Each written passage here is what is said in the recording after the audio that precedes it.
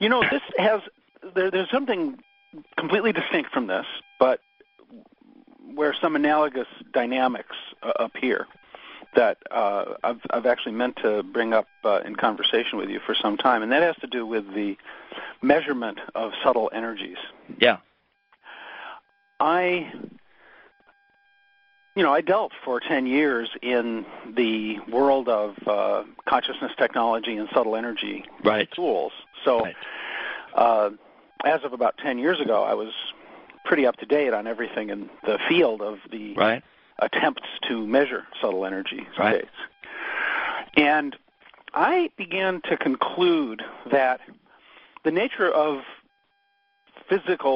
gross physical instrumentation is such that what will be measurable may be very subtle electromagnetic correlates of subtle energy states or subtle energies themselves, but that we could never measure the subtle energy directly, that the subtle domain is distinct from the gross, and that gross instruments could only measure gross correlates of subtle energies, never the subtle energy directly. Right. And that the reality of the subtle domains and subtle realms on a certain level, because they have embodiment and there is therefore objective reality to these subtle fields, the measurement of them would do everyone some good, because we could eliminate this particular aspect of reductive materialism that excludes all subtle phenomena. Right.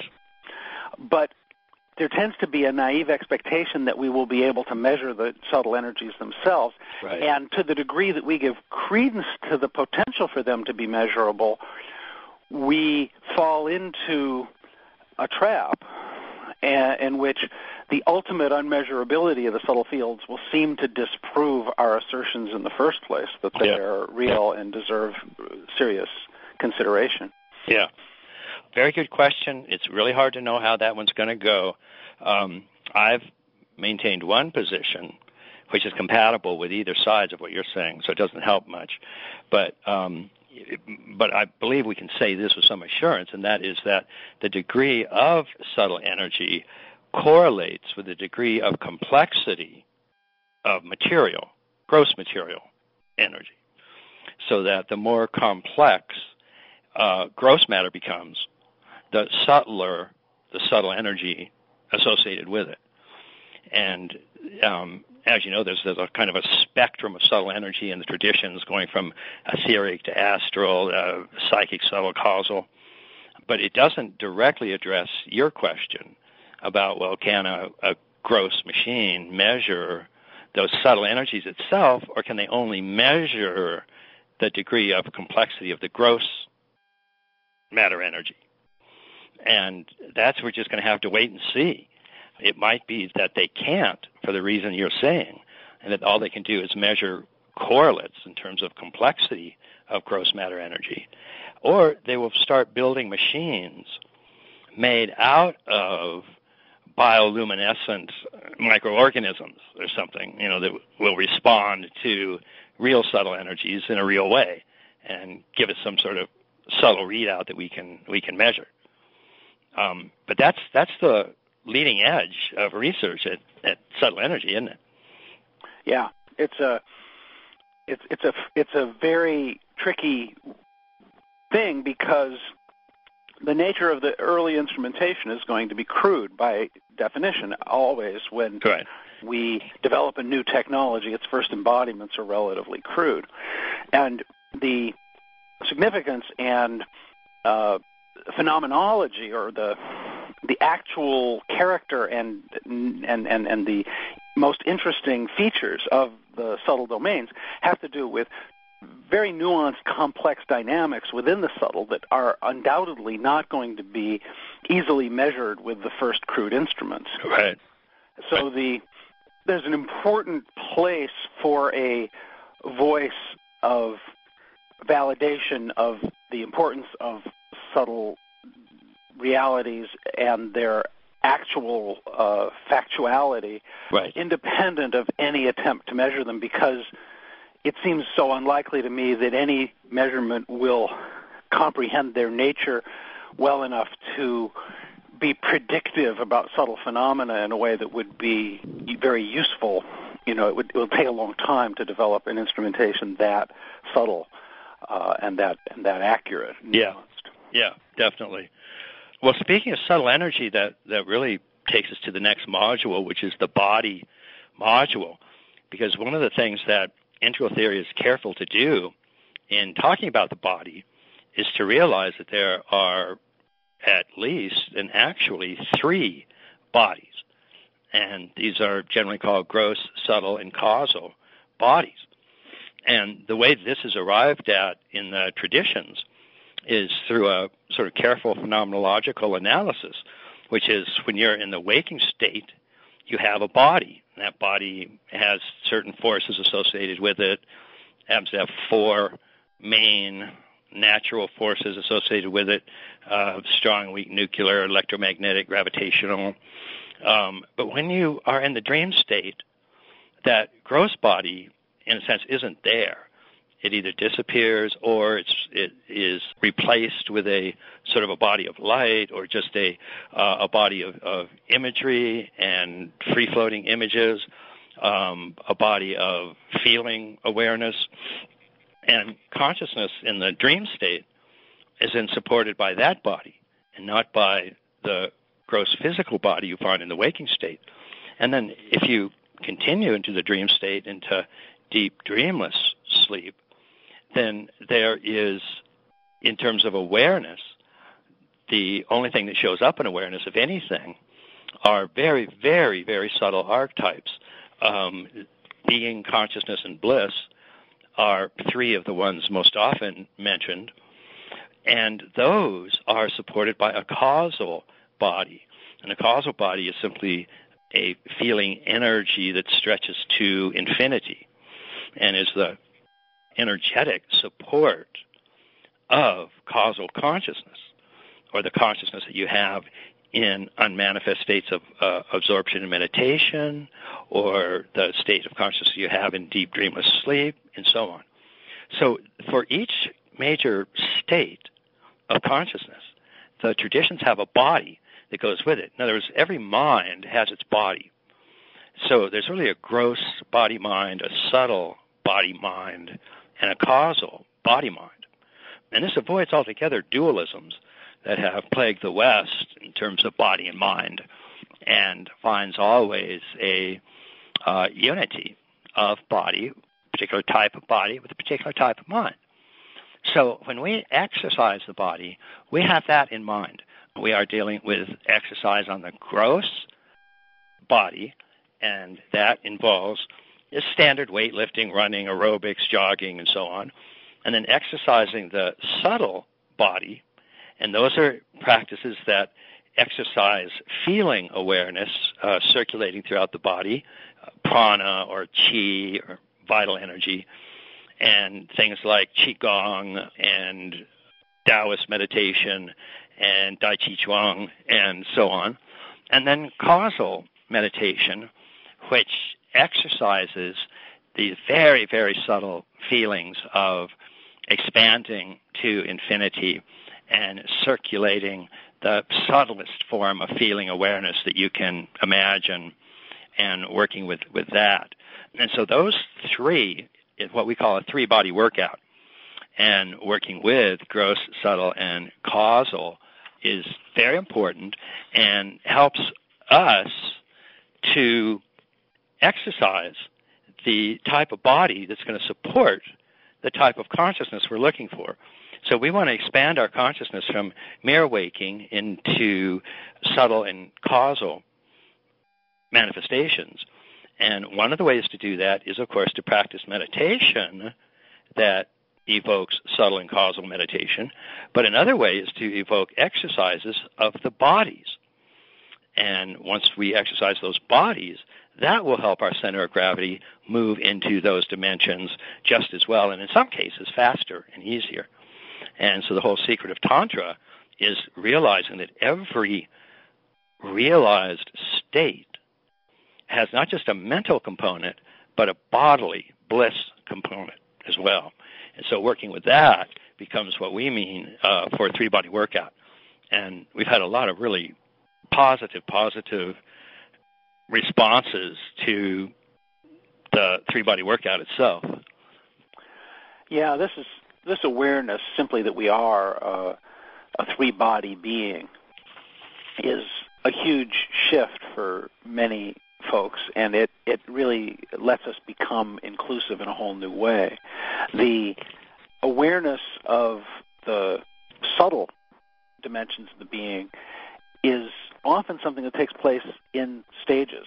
Often there's a growing awareness of etheric energies, which are very closely associated with the gross physical body. Right. And then at another level of insight, there gets to be an awareness of even subtler energies, more nearly associated with emotions, and then even another subtler band more associated with thought, and then another subtler band that's associated with higher psychic capacity and intuition, and then even a subtler band than that that's just light and bliss and beyond any content very much, but does change and still has qualities of bliss and light and color and so forth. Right. And then even subtler than that, there is simply an embodiment, an energetic that is completely devoid of content, that is stillness itself, that is not characterized by bliss or light or color or content of any kind, but just is embodied in the most basic way. And in some traditions it's called infinitesimally small, and in other traditions it's called infinitely large. Right. And it really is beyond dimension or size or location, but it just kind of a tacit isness. Right. And it's really from that ground, it's at that level that attention contracts originally. The original contraction that creates attention and cognizes objects and cognizes a separate self takes place. It is caused at that very, very, very extremely subtle level. That's why we call it causal.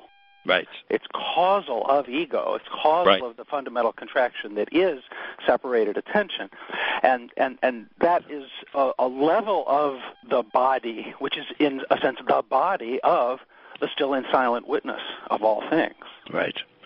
And when that witness embodiment is noticed and cognized, it's a very deep settling, but when that is exercised at the same time that an awareness of all these dimensions of subtlety are activated, and there may be more awareness of some of these bands than others, but that's always a matter for continuing growth in awareness and self-mastery, so that the different dimensions of subtlety become more and more evident to us as we continue the practice.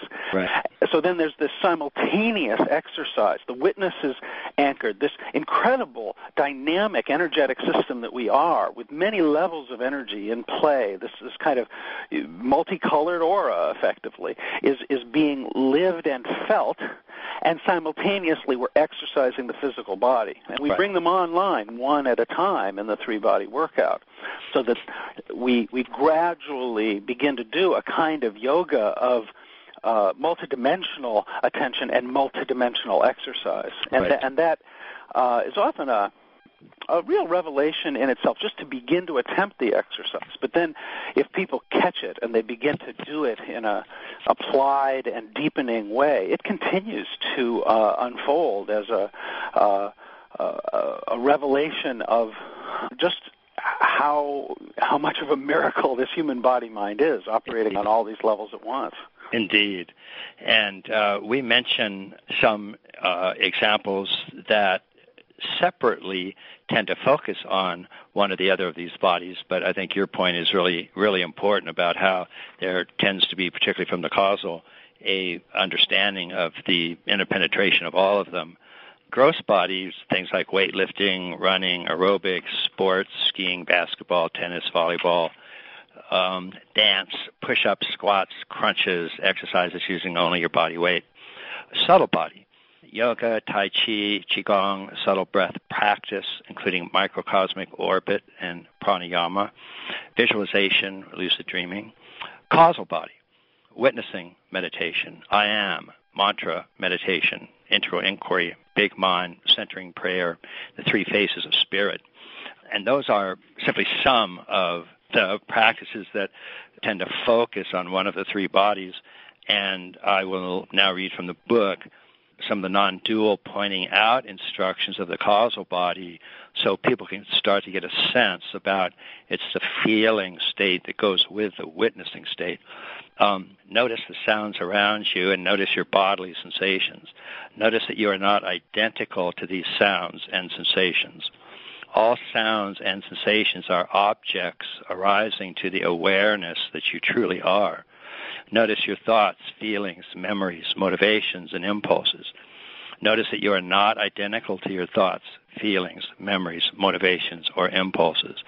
All of them arise as objects to the awareness that is you. You are the one who has always been present. There was never a time when you were absent. You have always been you. So notice you. Notice the suchness that you are. Do not pretend that you are seeking or finding or forgetting the one you truly are. And so that's just kind of a quick look at the three-body meditation, but it is important, and it does remind us that we have in the upper right quadrant a spectrum of energy that correlates to the upper left quadrant spectrum of consciousness. So there's a spectrum of minds, if you will, and a spectrum of bodies supporting them. And this is a really crucial insight, not only because it's true, but because it's really important in helping us feel what we really are and not to get stuck in one of the lower bodies, gross or etheric or astral, and not just even in the subtle body, but the causal body as well, and it's grounding in infinity. And so this three-body exercise becomes an important part of our basic integral life practice in general. The liberation is both a liberation into the non-dual and a liberation into the every crevice, every little pocket of manifest relative reality. So that right. in a way, integral theory, it's funny, there are those who make a fetish out of paranormal experiences or make a fetish out of yogic powers of one kind or another. And an integralist won't tend to do that, at least at first. There's a desire to include all things that is not overly fascinated with any of these phenomena unto themselves. But once the integral view is firmly established, it's completely liberating of the intention to specialize and to become expert at anything, including those non-ordinary abilities. And so this map of the different levels of subtlety of the human body-mind is not only a way of seeing it all at once, it's a way of accounting for dimensions of experience that are only available to people who have a pretty refined capacity, and therefore it creates a space for some of this kind of higher science that, for instance, Michael Murphy has been so interested in developing. So integral life practice is more interested in helping people develop adequacy, in helping people become present and therefore able to be one with all of existence than it is the development of any peculiar paranormal ability. But it's within the context of that adequacy, it makes room for all of that, for all those subtle sciences or other non-ordinary capacities, athletic or otherwise. Right.